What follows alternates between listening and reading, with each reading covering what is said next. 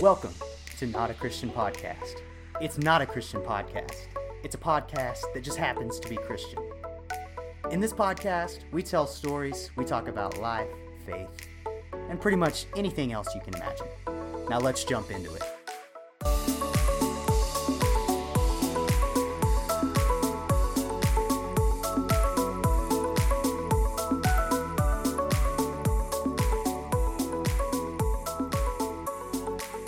Welcome back to the show. It's Not a Christian Podcast, episode 14, right here on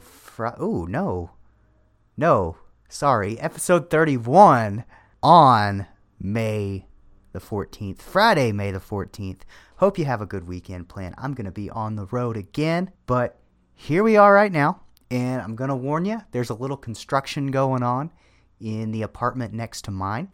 I came home from work today, and I heard like someone drilling in a wall, and I kid you not, I thought like the maintenance people had come into my apartment and were doing something in the bedroom, and I walked in and they didn't say anything. It was that loud, but I walked in there to make sure, and it was the apartment next door. So if you hear some noises, just bear with me. I'll try to edit that out, but they are doing some work over there. Something really random that I was thinking about today that doesn't have really anything to do with anything and doesn't really affect my life at all. But do y'all remember when restaurants had smoking sections and, of course, non-smoking sections?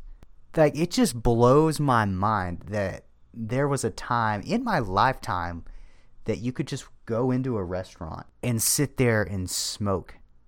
Like, does that not bother anyone that was acceptable, at least in the state of Texas, until probably 15 years ago? I mean, I remember this one restaurant we'd go to as a kid. I loved this restaurant, still love it. Jake and Dorothy's Cafe in Stephenville, Texas. Incredible food. Maybe the best chicken fried steak I've ever had. Definitely the best waffle fries I've ever had. Really solid burger at that place. Been open since the beginning of time. But I remember as a kid, they had the front room was non-smoking, and if you wanted to go to the smoking section, I believe that was the back room, or maybe it was the other way around. Maybe the front room that everybody had to walk through was smoking. Because now that I think of it, I think I remember the waitresses would just come out in that main room and hang out at a table where nobody was, and they would just smoke. And so I don't really know. I think it's kind of wild that those used to exist. But this restaurant, Jake and Dorothy's in Stephenville, man, it reeked in there. It was very strong, and you came out, you were smelling like a dang cigarette. And that place, like I said, it'd been open for years. That cigarette smoke has permeated into the wall, into the floor tiles. It's stuck in there. So, and the most recent time I've been in there, you can still tell, there's been some cigarettes smoked in that room in the past. But anyway, that was a random thought. I'm glad we don't have those anymore, because there's really not much that's less appetizing than the smell of cigarette smoke while you eat. I'm not really for the government putting its nose into everything, but I'm kind of glad I don't have to deal with that anymore. Smoking sections.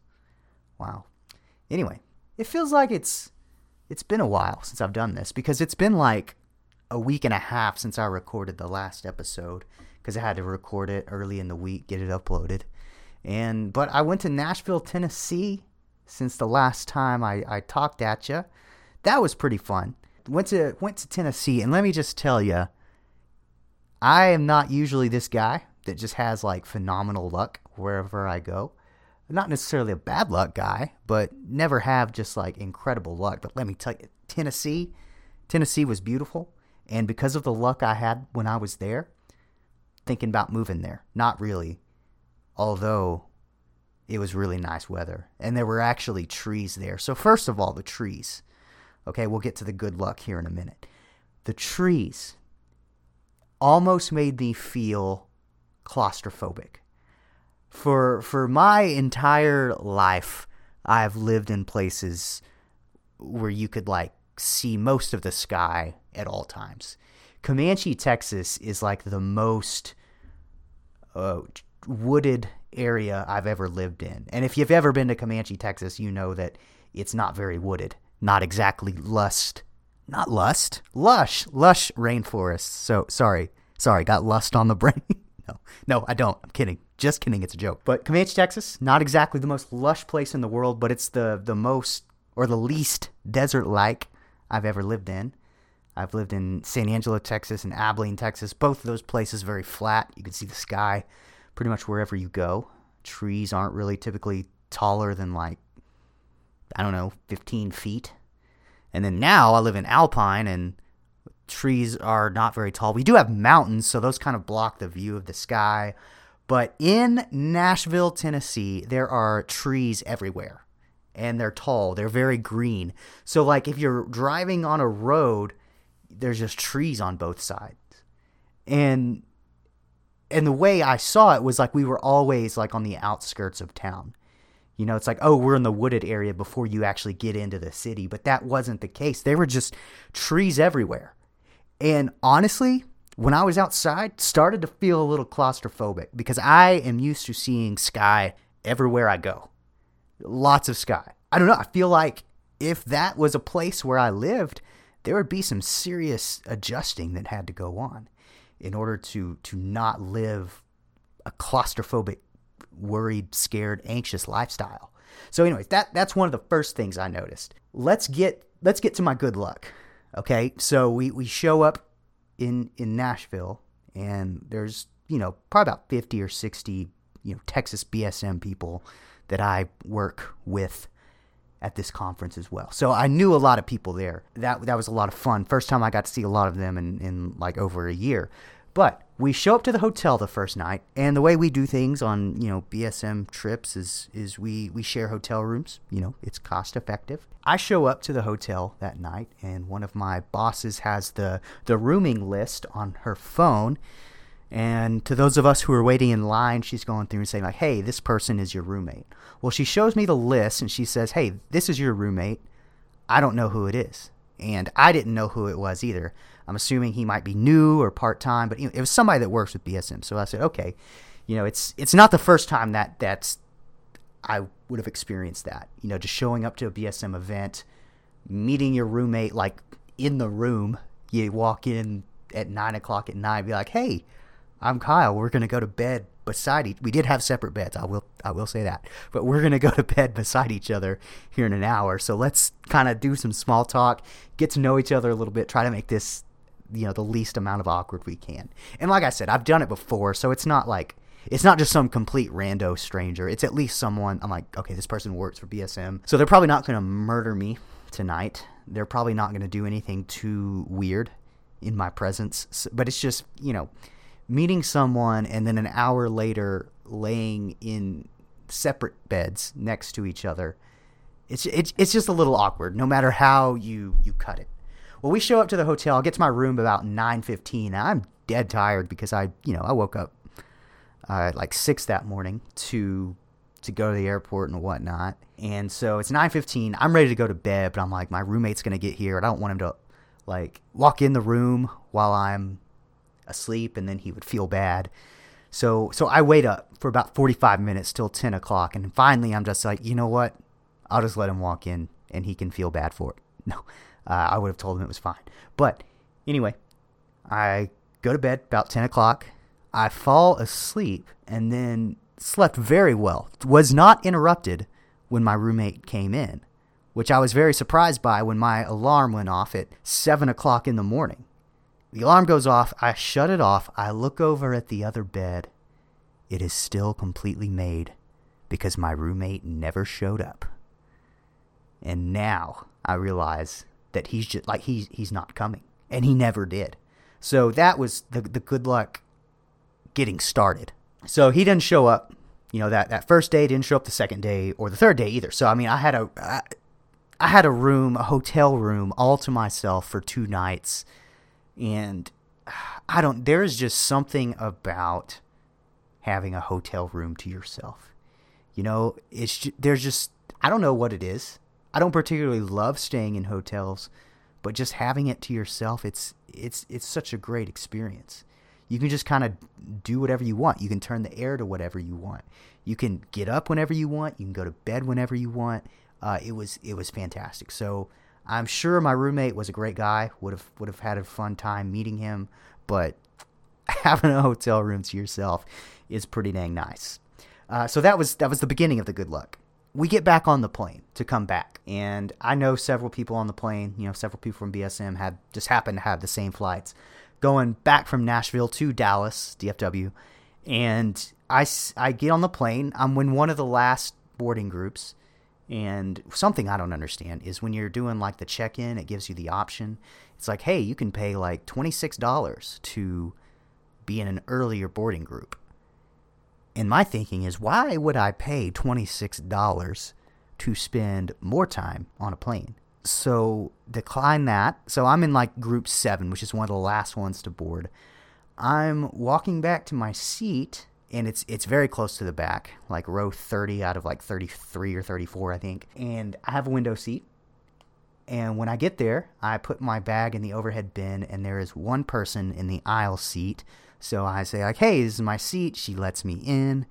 And then, like, people are starting to come into the plane. Like I said, I'm group 7 out of 8. And then all of a sudden, there's like 3 people left, like, still to find their seats. And the girl sitting in the aisle seat next to me, there's an empty seat in between us. She's like, oh, maybe this person won't show up. I'm like, oh, yeah, that would be nice. Those 3 people sit down. So we're just like, oh, my gosh, this might be our lucky day. And then 2 more people get on, and we're like, okay, they were late boarding, and one lady has a seat up close to the front, and this other guy, he's coming back. He's kind of a bigger guy, so I'm just like, oh great, this dude's gonna be sitting between us. And so he's coming back. He walks past us. He was in a seat a couple of rows behind us, and then they closed the boarding. So not only did I get a hotel room to myself, but on the return flight, there was no one in the seat next to me. And don't get me, I don't hate people, but sitting next to people on a plane, you're packed in there pretty close, right? So that was phenomenal. So I don't, like I said, usually don't have that kind of good luck, but this time it was a great trip. No trip to Nashville would be complete without a couple of things.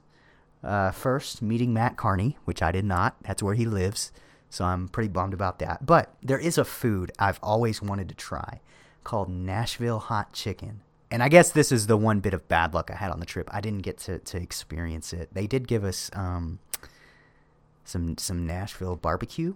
It was catered, so I'm not going to judge all of Nashville barbecue on this one little barbecue sandwich I had, but it was pork because they don't really do brisket up there.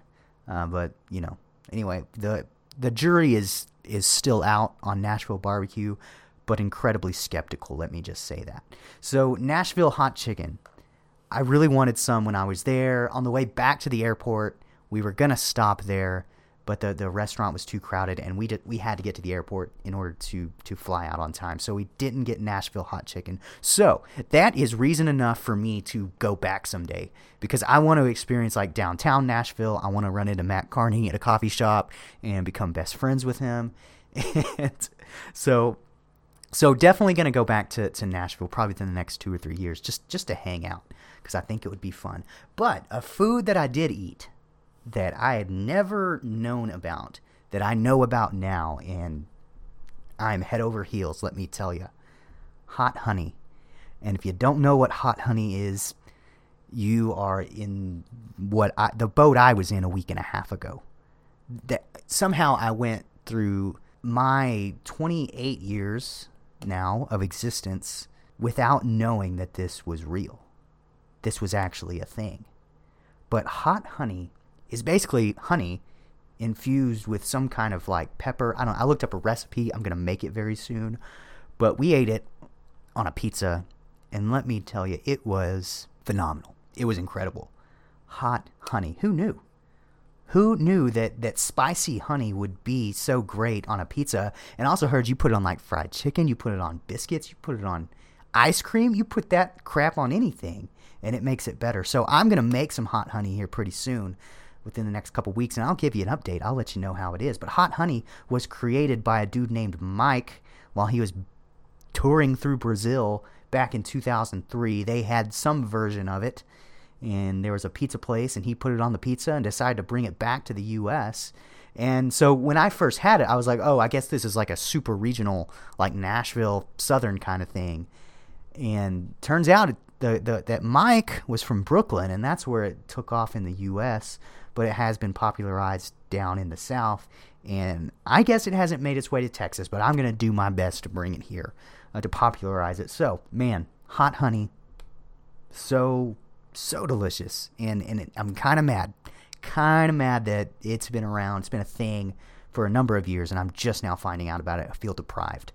So the last thing I will note about going to Nashville, I was at a collegiate ministry conference with people from all across the U.S. It was really great. I learned a lot. A lot of useful stuff. Got a lot of free stuff, too. Free books, free journals, a couple free T-shirts. You know, it's a conference. They hook you up. They set you up. But something about myself, and this is just me being prideful, as Texans often are, but does anyone else who is a Texan, when you go to a place where there are a lot of non-Texans, do you just assume that everyone is jealous of you because you get to live in Texas? Because I am. In fact, the girl on the plane who was next to me, she asked me what my favorite thing about Texas was. And that's not a question you should ask a Texan, because I will tell you everything I love about Texas. But really, the food, it's the perfect blend of like Southern. So we got that fried goodness. We have our very own style of barbecue. We do brisket, which is the superior form of barbecue, and no one else really even touches it that much. We have we're just close enough to Mexico to where we don't completely destroy Mexican food. You know, because you get too far away from Texas, they give you their version of Mexican food, and it's bland. It's not good. But Tex-Mex, ooh, let me tell you, that's some good stuff. We have Whataburger. I know other states have Whataburger too, but it started here. So Texas, just the food alone makes Texas the greatest place on the planet. And there's just Texas culture, you know? Just the independence. And everything about Texas is just wonderful. So when I go to places where I'm surrounded by non-Texans, I always assume that they're jealous of me. Maybe that's a bad thing. Maybe that's prideful. Maybe I need to work on that. I don't know. But I love being from Texas, and I love living in Texas, and I ain't making any plans to leave anytime soon. Just to give you a little roadmap of where we're going, first, we're going to take a little break from theological stuff this week because we've got some other fun stuff to talk about. First, I'm going to tell you about a TV show I've been watching and the thoughts that it's making me have. It's about like survival situations, so we're going to talk about that. And at the end, because Matt Carney's new album is coming out in less than a week now, I'm going to go ahead and give you, maybe you've heard me talk about him on the show before, and you're just like, oh, he's got so many albums. There's 5 of them. How am I going to choose which ones to listen to? Well, I've got you covered right here on Not a Christian Podcast. I'm going to give you some honorable mention songs of his, and then a top 10 list of Matt Carney songs to listen to really get into his music and to get yourself hyped for his new album coming out. You don't want to miss it. Let's go ahead and jump into the first segment.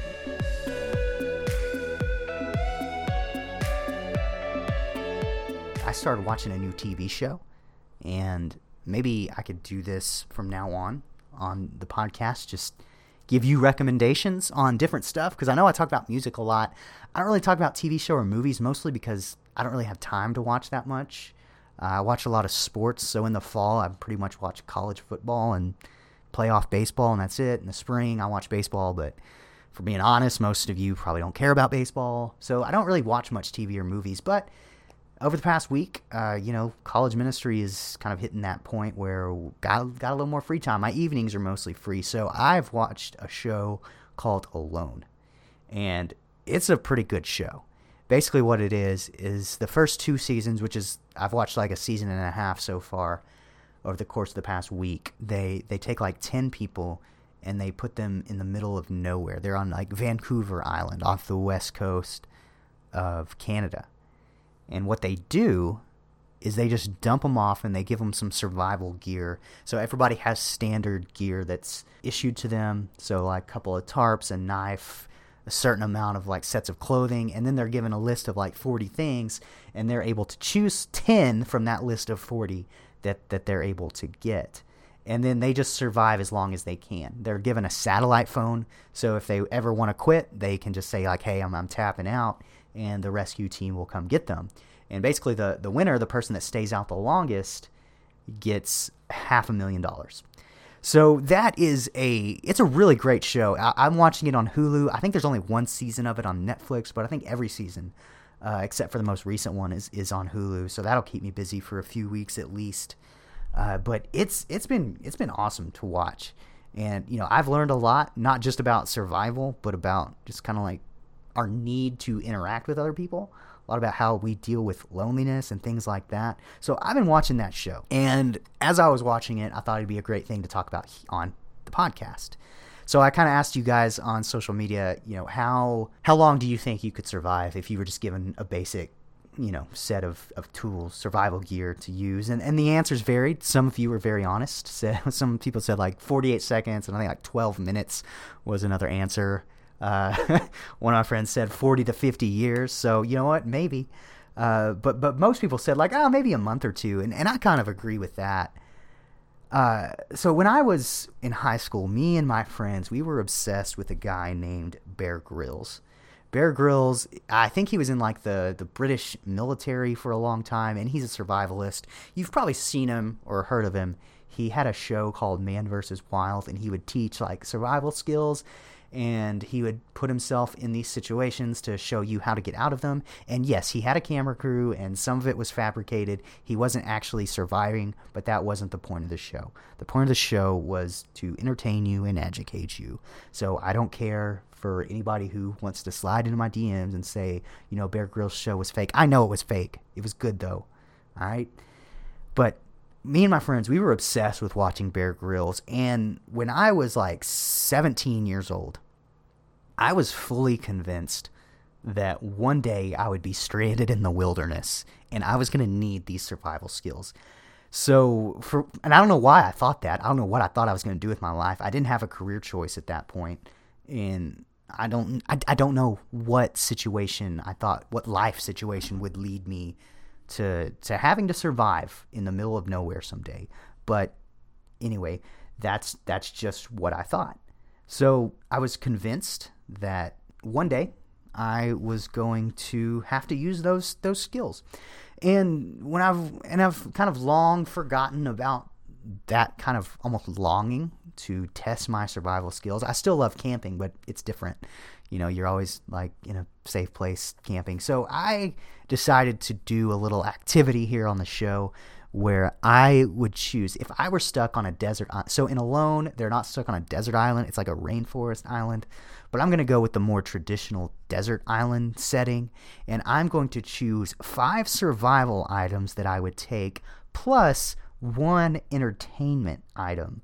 So on the show Alone, I don't think they're really allowed an entertainment item, but I thought it would be fun to throw one in on the podcast. So 5 survival items that I would take with me on a desert island if I knew I was going to be stranded. And I kind of came up with some parameters, so if you want to play along at home, send me your list of stuff. But here's some parameters. You automatically have the clothes on your back, right? So basic stuff like pants, a shirt, maybe even a jacket, shoes, so you don't have to worry about bringing clothes as one of your 5 items. Another rule, no multi-tools. So, you can't have something that's a knife and a screwdriver and a bottle opener and a can opener all in one.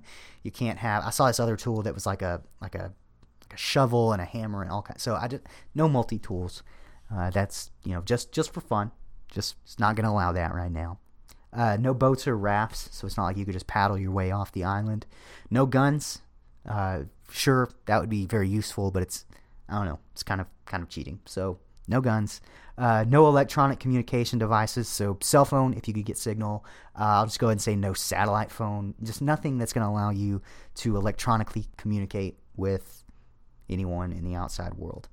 Nothing like a bag of something or a box full of something, so you can't say like, I would just take a box full of survival gear or my big giant bag full of camping gear. We're going to focus more on individual items. You can't take any food or drinks with you. And the last one, most important one, you don't feel obligated to say you would bring a Bible. Okay, we all know you're a super Christian. I'm a super Christian too. And honestly, if that were not a rule, I would just bring 5 different translations of the Bible as my 5 survival items. And also my entertainment item would be like a Bible commentary. But, we're super Christian. We get that. So we're just going to go ahead and say no Bibles. So don't include that on your list. So I came up with a list, and this list had 10 things on it, and I had to narrow it down. And it was a hard list to narrow down. So I'm going to go ahead and give you the 5 items that almost made the list. The first on that list would have been my 6th item. I think it almost beat another one out. But the first item that just didn't quite make the list would be a mirror, right? Because you're out there on the desert island and you're not eating very many calories. You gotta make sure you look good. Gotta make sure your beard is looking nice, even though you don't have. No, I'm just kidding. So a mirror in this context would be used to like signal for help, right? So when the sun's out, you see a boat or an airplane, you let the sun hit that mirror and you shine it kind of towards the boat, towards the plane, and they see a flickering, they see a shimmering off in the distance, and oftentimes that's a signal for help. But the reason why I didn't include it on my list was because you could find something like that, like a piece of glass or something reflective, even if you have some kind of tool with like a blade on it that's reflective. So mirror, you might be out there for a long time, and a mirror would only be useful when you see something far off in the distance, which may not even happen. So that's the first item that didn't make the list. Second item that almost made the list was flares. Once again, this would be used for rescue only, not necessarily as a survival tool while you're on the island. But you could like shoot an animal with it, which would be pretty cool, but then you would not have it in case you needed to be rescued. But flares almost made the list, but not quite. The third thing that didn't quite make my top 5 was some kind of cordage. So like a rope or some nylon string, something like that where you can fasten things together, fashion a shelter using rope or some kind of cords. That would be incredibly useful. You could do fishing lines. And the reason why this one didn't quite make the list was because you might could substitute some kind of rope with like a vine or something like that, something to that degree. So it didn't quite make the list. Next up on the things that didn't make the list was a pot, not weed, you weirdos, a cooking pot or a pan to boil water in, to cook food in, etc. And the reason why I didn't choose that was because you could probably find something else to keep water in. You might find a piece of trash, like a water bottle that washed up on the beach, and you can cook your food over like an open fire, like on a stick or something. So a cooking pot, while very useful, very helpful, almost made the list. That was a hard cut. And the final thing that didn't make the list was a knife, and you'll see why later. But a knife would be incredibly useful. So that goes well into the 5 items I would decide to bring. So here we go. No, it's not in any particular order, but because I wouldn't take a knife, instead, the first item I would take is a machete. It's just like a big knife, almost like a sword, sort of. So a machete, you can cut things with it. You could probably clean fish with it, clean animals with it, cut up food with it, protect yourself with it. But you can also use it as kind of a tool to like cut down trees, to chop up some bigger stuff that you may not be able to with a knife.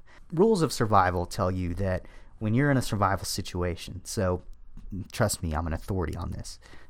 Not really. But when you're in a survival situation, water and shelter are your first priorities, right? So my first thing I said I would definitely bring this was some kind of water purifier or a life straw. It's where you can drink water that, fresh water that would not be safe to drink unless it was filtered. So if you had some kind of water purification device or a life straw, you could drink that water and be safe. You wouldn't have any bacteria in there that can make you sick, make you diuretic, and dehydrate you even faster. So some kind of water purification device is the first thing I bring. So water and shelter, first priorities. So the thing I would bring as a shelter, I would bring some kind of tarp. So that's next on the list. So far we have a machete, a water purifier, and a tarp. The tarp could be used as a tent. It could also be used as something to catch water. So if you're going to take tools with you in a survival situation, it's good to have some multi-purpose tools. So the tarp, once again, could be used for shelter, keep you out of the rain, the wind, and the elements, but it can also be used to collect rainwater. Once again, when we were obsessed with Bear Grylls, me and my high school friends, we would go on camping trips with church youth group or with our friends or whichever. And something else we would do that we learned from Bear Grylls was how to build like a shelter out in the woods. I still remember the first time we did it. It was like kind of by this creek, and there was a steep embankment with dirt. So we decided to use that wall as one of the walls of our shelter. And we built like this pretty good shelter. We chopped down some little trees to use as support. We kind of wove together like the roof with like some branches and leaves and stuff. And all in all, I think it was a pretty good shelter. It didn't rain that night or anything, so honestly, we probably just could have slept outside in the open and we would have been fine. But the one thing we didn't do correctly was that we didn't like level out the floor of the shelter. So throughout the night in our sleeping bags, we would slowly like slide, like our feet were downhill.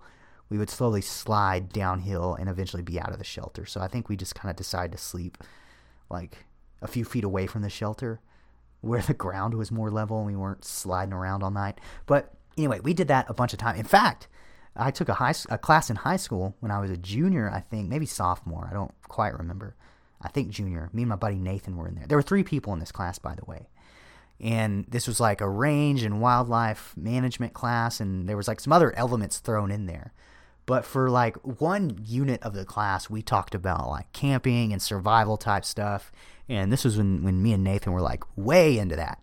So for our project, it was like a video project. We decided we were going to make a shelter. And so we went to like my parents' house, went out in the pasture, and we found this tree branch that was kind of low hanging but really sturdy. And we leaned some bigger tree branches up against it, and we covered it with like sticks and grass and it was a pretty good looking shelter. And I kid you not, when I was down at my parents' house for Christmas, of course all the small branches and grass we used to close it in were gone, but the main supports that we leaned up against there were still up. And that was like 11 years later. And that was just like 5 months ago that I saw that. So it's still there. That thing survived 11 years. So I'm just saying, I'm not a chump when it comes to building a shelter. So that's what I would do. I would, fashion my own shelter, but also I would definitely use that tarp. So far we've got a machete, a water purifier, and a tarp. After water and shelter, your priorities are food and fire, because you can go a few days, even a couple of weeks without food. And of course, if you don't have food, you're not going to have much need for a fire to cook your food. Fire can also offer, warmth, but we're in a desert island, so warmth isn't an issue. It can also offer a repellent towards animals, so that's important. So anyway, food and fire are next. So that brings me to my final 2 items I would take. The first thing would be some kind of fishing net, preferably a gill net, so not like a little butterfly net where I would just dip it in the water and hope to catch a fish. But a gill net is basically like, I don't know, it's probably like 15, 20 feet long, and it's got 2 poles on the end. It's a big rectangle shape. And when the tide is low, you drive those poles into the ground, so the net is set up, and it looks like a tennis net basically. And so the fish come in, they swim around during high tide. When the tide is low, they go back out to the water, and they try to squeeze through these holes in the net, and they get caught up in there, and they can't escape. So that's what a gill net is, and that's what I would take, because I'm watching Alone. That's where they're getting their big supply of food from, is that, they're eating like these snails and seaweed and kelp, but every now and again they'll catch a fish in their gill net, and that's when they eat good.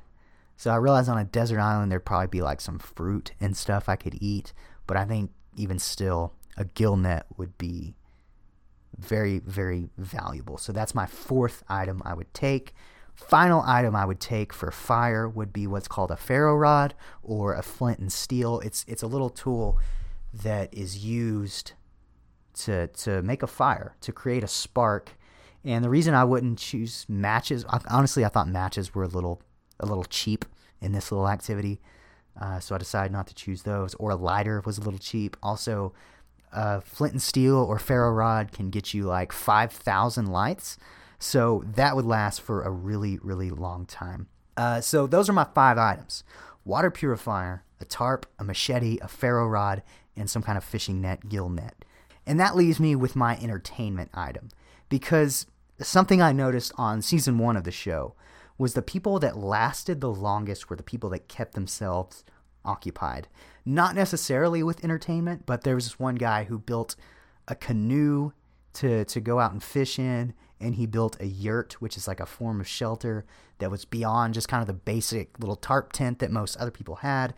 He even created like this musical instrument that he would play. It was like a little 2-string ukulele type of thing. So morale is going to be key in these survival situations. You want to have some kind of hope. You want to have something to keep you busy. In fact, I won't spoil anything, but another one of the guys that made it really far, he said that he was planning for the springtime, which was still 2 or 3 months away, and he was planning to plant a garden in the spring. And I think that's what really helps these people survive, is not just trying to get by day, but doing what you need to do day by day, but also making plans for the future. It's key to keeping morale up. So the thing is, with my entertainment item, it wouldn't be something that's like extremely active, because you got to conserve your calories. Don't physically exert yourself more than you have to. But there are things on the island where you could make your own. You could make your own games. Like I was thinking, like bocce ball. You ever played that? You could use like coconuts, rocks, whatever you wanted to use. You could do a lot of stuff. You could get really creative. So what would my one entertainment item be? And I know this is like super boring, but my entertainment item would be a book. Something to read, and I realized I could get through it. So it would be something like dense and something heavy that I could read multiple times without getting bored of. So I decided that my book that I would take on a desert island, and this is incredibly nerdy, but if you've listened to the show this long, this is just who I am, it would be The New Testament in Its World, an introduction to the history, literature, and theology of the first Christians, by N.T. Wright. This thing is like 700 or 800 pages. It's huge, and it tells you pretty much anything you'll need to know in order to just learn what was going on around the time that Jesus walked the earth and around the time the Bible was written, and it would help you to So anyway, that's my book I would take. That's my one entertainment item. I know that's a little boring. Kind of thought about a deck of cards, but that would get a little boring after a while. So while you're out on this desert island, you might as well stimulate your mind. Might as well learn something. Because when you come back, you can impress people. Be like, yeah, not only when I was on that island did I, craft a shelter, catch all my own food, start my own fires, but I also learned about the New Testament. Church history. Wouldn't that be cool?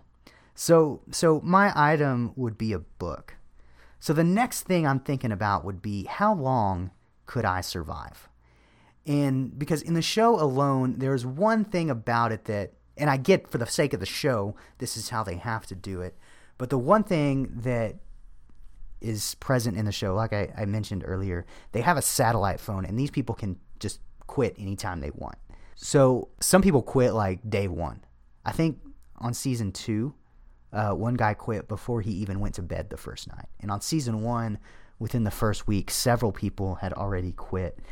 But this would be different, because in a survival situation like this, you don't have the option to quit, because if you quit, you die. So I think I could survive a lot longer than I expect. So at first I was thinking, you know what, I could probably go on the show alone. And the thing is, the show alone, these aren't just like average Joes out there, people who have never, even gone on a camping trip in their life.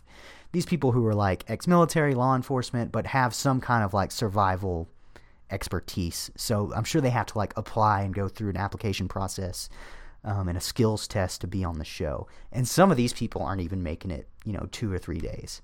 So for me to say like I could survive longer than them, I realize is very presumptuous, and it's probably arrogant. And a lot of people quit early because they're scared of bears. Like this one guy just like saw bear poop or a bear track, and he was just like, no, I can't do this.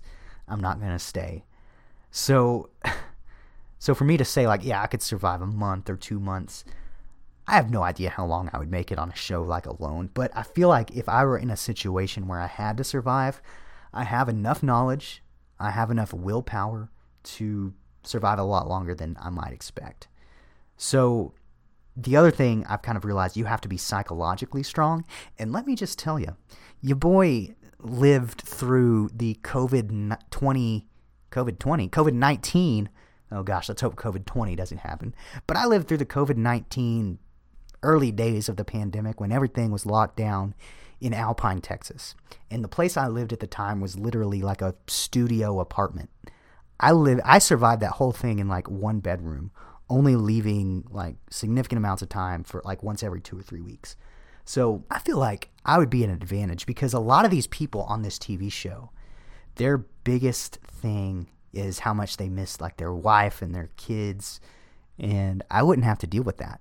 Sure, I have family, but I'm used to living away from that family. I've gone, weeks at a time without seeing my family. So I think psychologically I might have an advantage on that show, is because your boy's been alone through a lot of stuff. I've got experience. I've learned how to deal with it. And finally, I guess like necessity is the mother of invention. So I think like when you set your mind to something, you can do a lot more than you think. So if you would be in a survival situation to say like, I wouldn't last a day out there, I think you could. So when I'm saying I could last like a month or 2 months, I don't know, it might be a lot longer than that. Or maybe it's like a lost situation. When we end up living for years on the island and we meet some other people and we do some crazy time travel and all this business. But necessity is the mother of invention. And I think if it really comes down to it and you need to survive, you can. So that's my take on survival. Not really something I was expecting to talk about on the show, but we talk about anything on this show. And I think like maybe a big spiritual takeaway that I have from the show alone, because I'm a super Christian and I can take spiritual takeaways from anything, is like how we are meant to live in community with other people. And I'm an introvert. I've shared that on the show before. So maybe you're an introvert and you can relate. And sometimes you want to go out in the wilderness and just get lost for a while and not be around people. I completely understand that. But also a year ago, man, there were some lonely times in my life because I was not having, I would go 7, 8, 9 days at a time without having like meaningful social interactions with people. And that wears on you. So I think just if I've learned anything from that show, it's just been we're made to be communal creatures. We're made to be with other people. And yes, maybe your community of people, you like for it to be smaller or more exclusive, and I get that. But without community, man, it's really hard. We were meant to be in relationship with other people. We were meant to like survive with other people. So I think that's incredible because that was the hardest part for most of these people. And I think it might have just sounded like I said fart. That was the hardest part for most of these people. The hardest fart. Sorry. But the hardest thing about it was just the separation from other people and the isolation and the loneliness. And I think that's kind of one of the craziest things to take away from this show. So with all that being said, hope you enjoyed that segment. Let's go ahead and transition to the next one.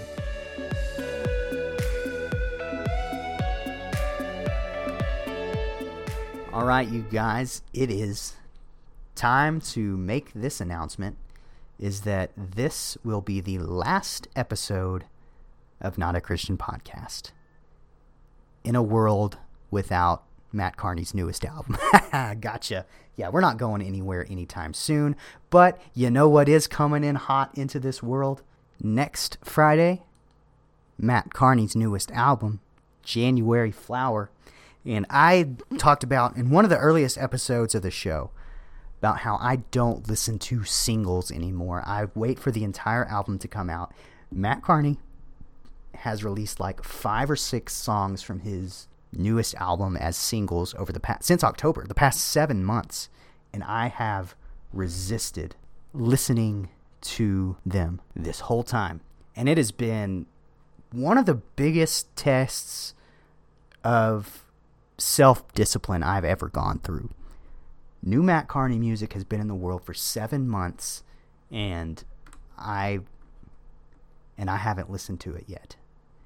But that experience that I have next Thursday night at 11 o'clock, because while albums typically come out on Fridays, because I live in Central Time Zone, they come out like on Spotify and whatnot at 11 o'clock. You better bet next Thursday night at 11 o'clock, I'm going to be listening to that album. So if you're up Thursday at 11, give it a listen. If you're up Friday, wake up, listen to Not a Christian Podcast first, and then give that album a listen.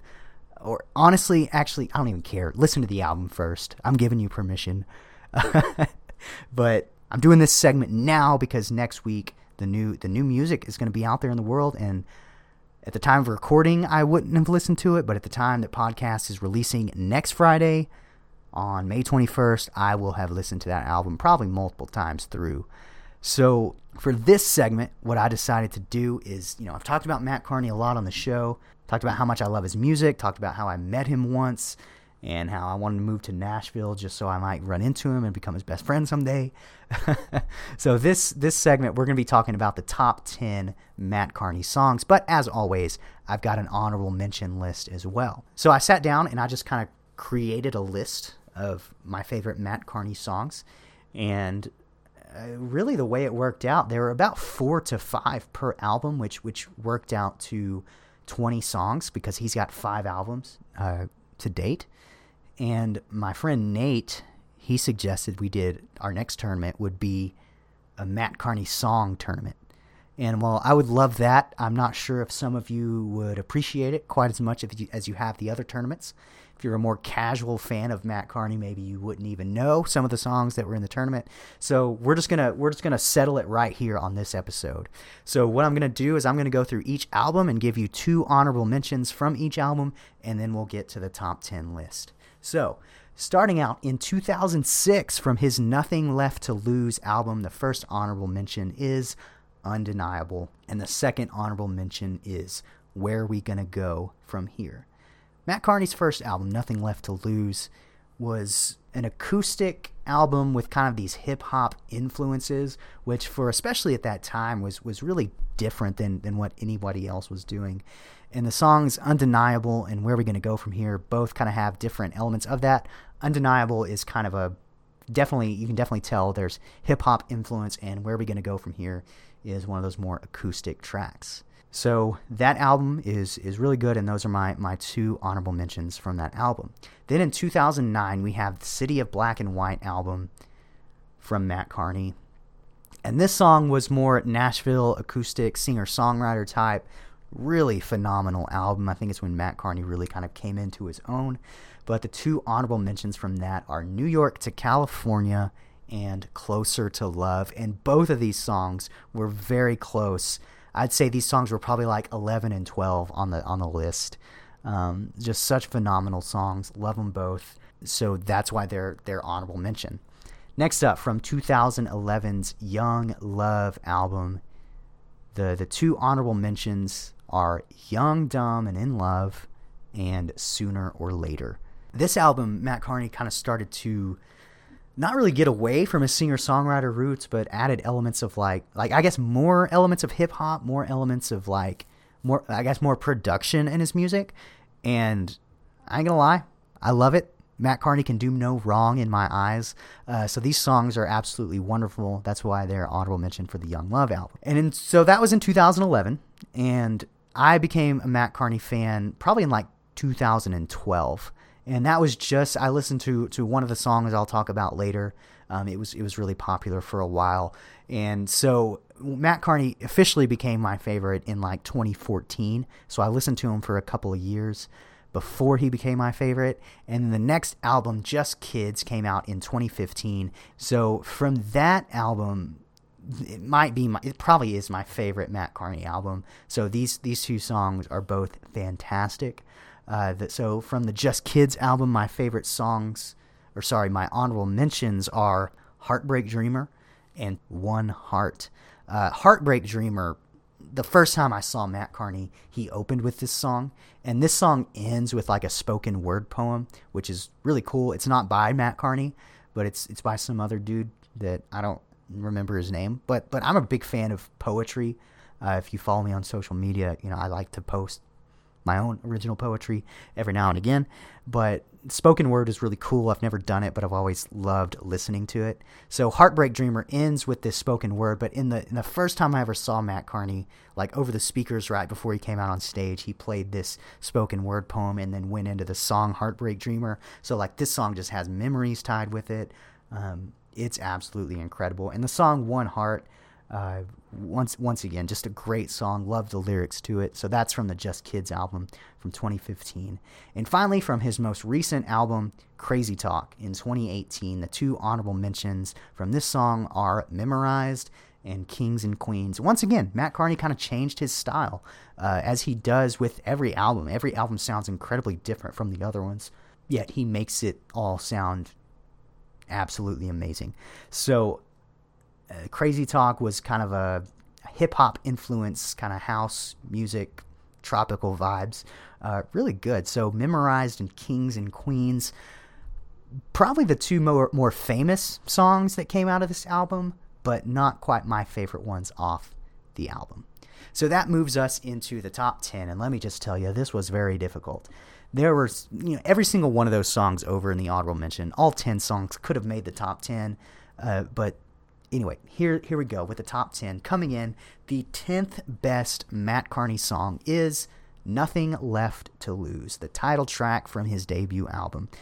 Nothing Left to Lose is just a simple kind of acoustic song, kind of the one that put Matt Carney on the map, still one of the ones that he plays in every live show, and for a good reason. It's one of his favorites that he wrote. I think I've heard him say that in interviews, and it's just all around really great song. My 10th favorite Matt Carney song. Coming in at number 9 off the City of Black and White album is All I Have, and this whole album, City of Black and White, is one that I've really started to appreciate a lot more lately. And usually when one of my favorite artists is coming out with a new record, I like in the days and weeks leading up to it to listen to all their old stuff in order to get prepared. And that's what I've been doing. And I've realized the City of Black and White, even though I've listened to songs from that album time and time again, I've been sleeping on that album. It really is phenomenal. So that's why All I Have comes in at number 9. Coming in at number 8, one of the newer songs on the list, Face to Face. This is one of the more like, so Matt Carney is a Christian. He's not a Christian artist. He's an artist that happens to be Christian. That's why I love him so much. That's what my podcast is all about. That's the basis for what we're doing here. So Face to Face is one of the more spiritual songs that he's released. You just listen to the lyrics. There's obviously some influences, from his faith, from his experience and relationship with God. That's from the Crazy Talk album at number 8. And also from the Crazy Talk album, number 7 is Better Than I Used to Be.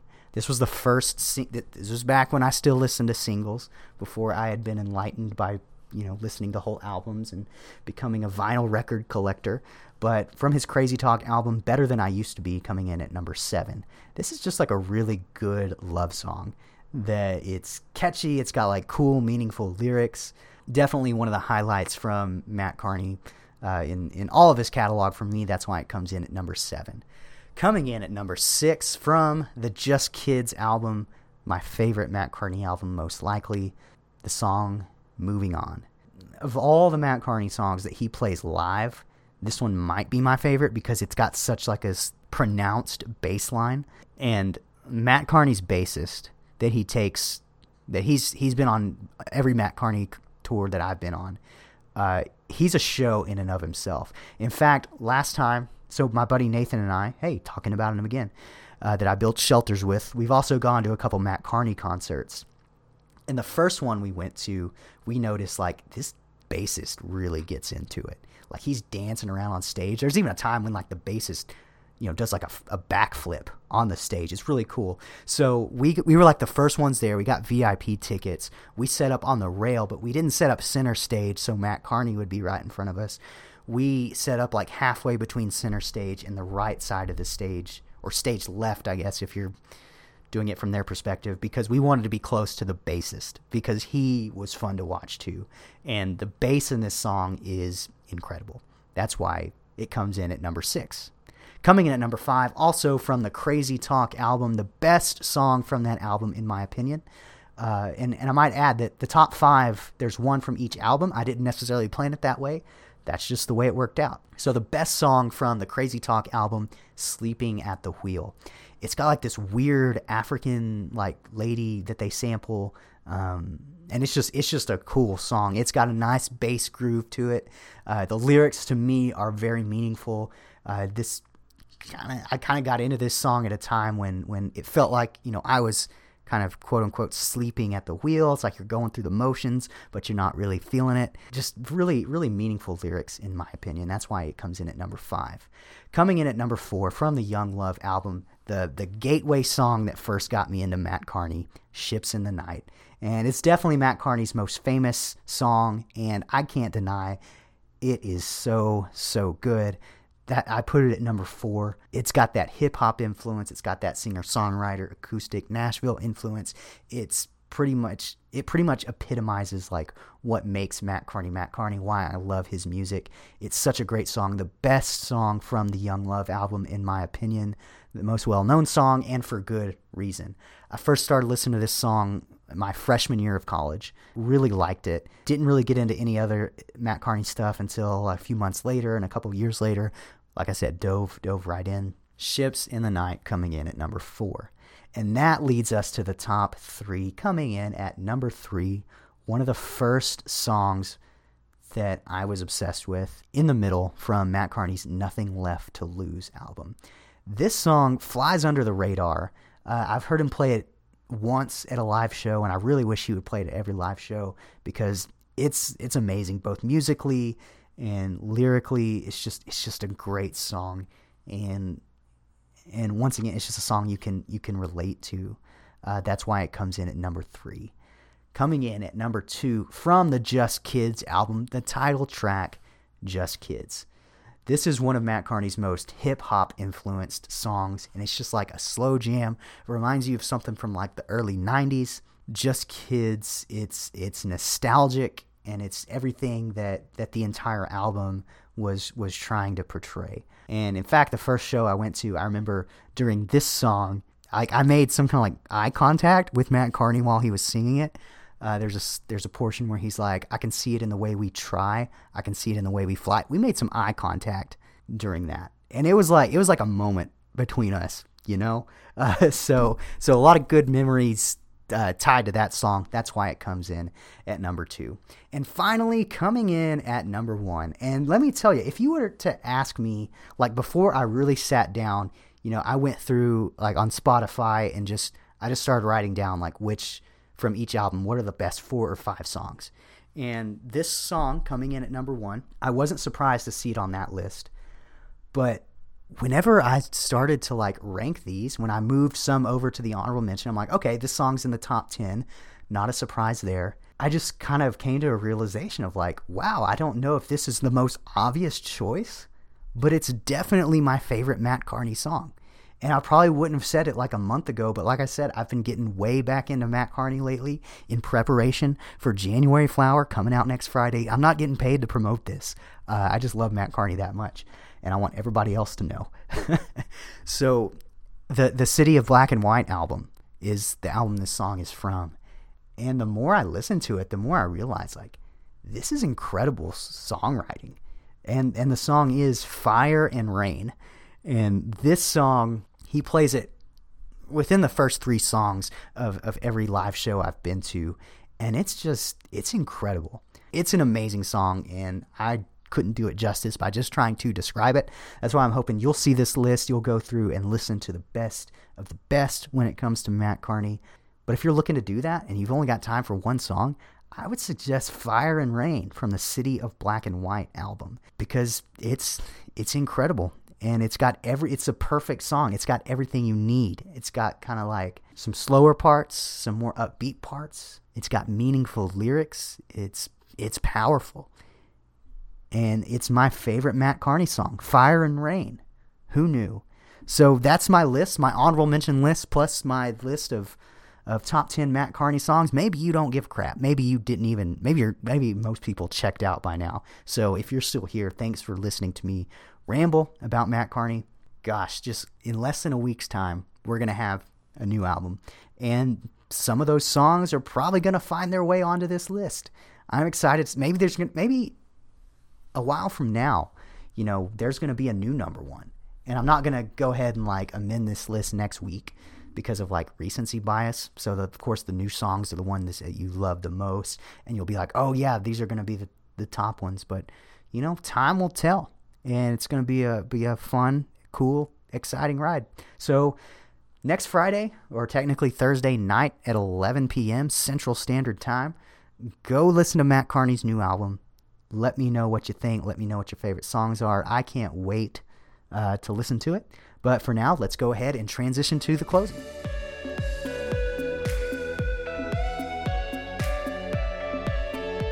Hey guys, thank you so much for being here today, for choosing to spend an hour with me. Let me know what you want to hear in the future of the show. Let me know what you thought about today's show. But for now, that's all the evangelical filth I've got for you. That's a wrap, and that's a frat snap. Next time, I promise I'll do just a little bit better later.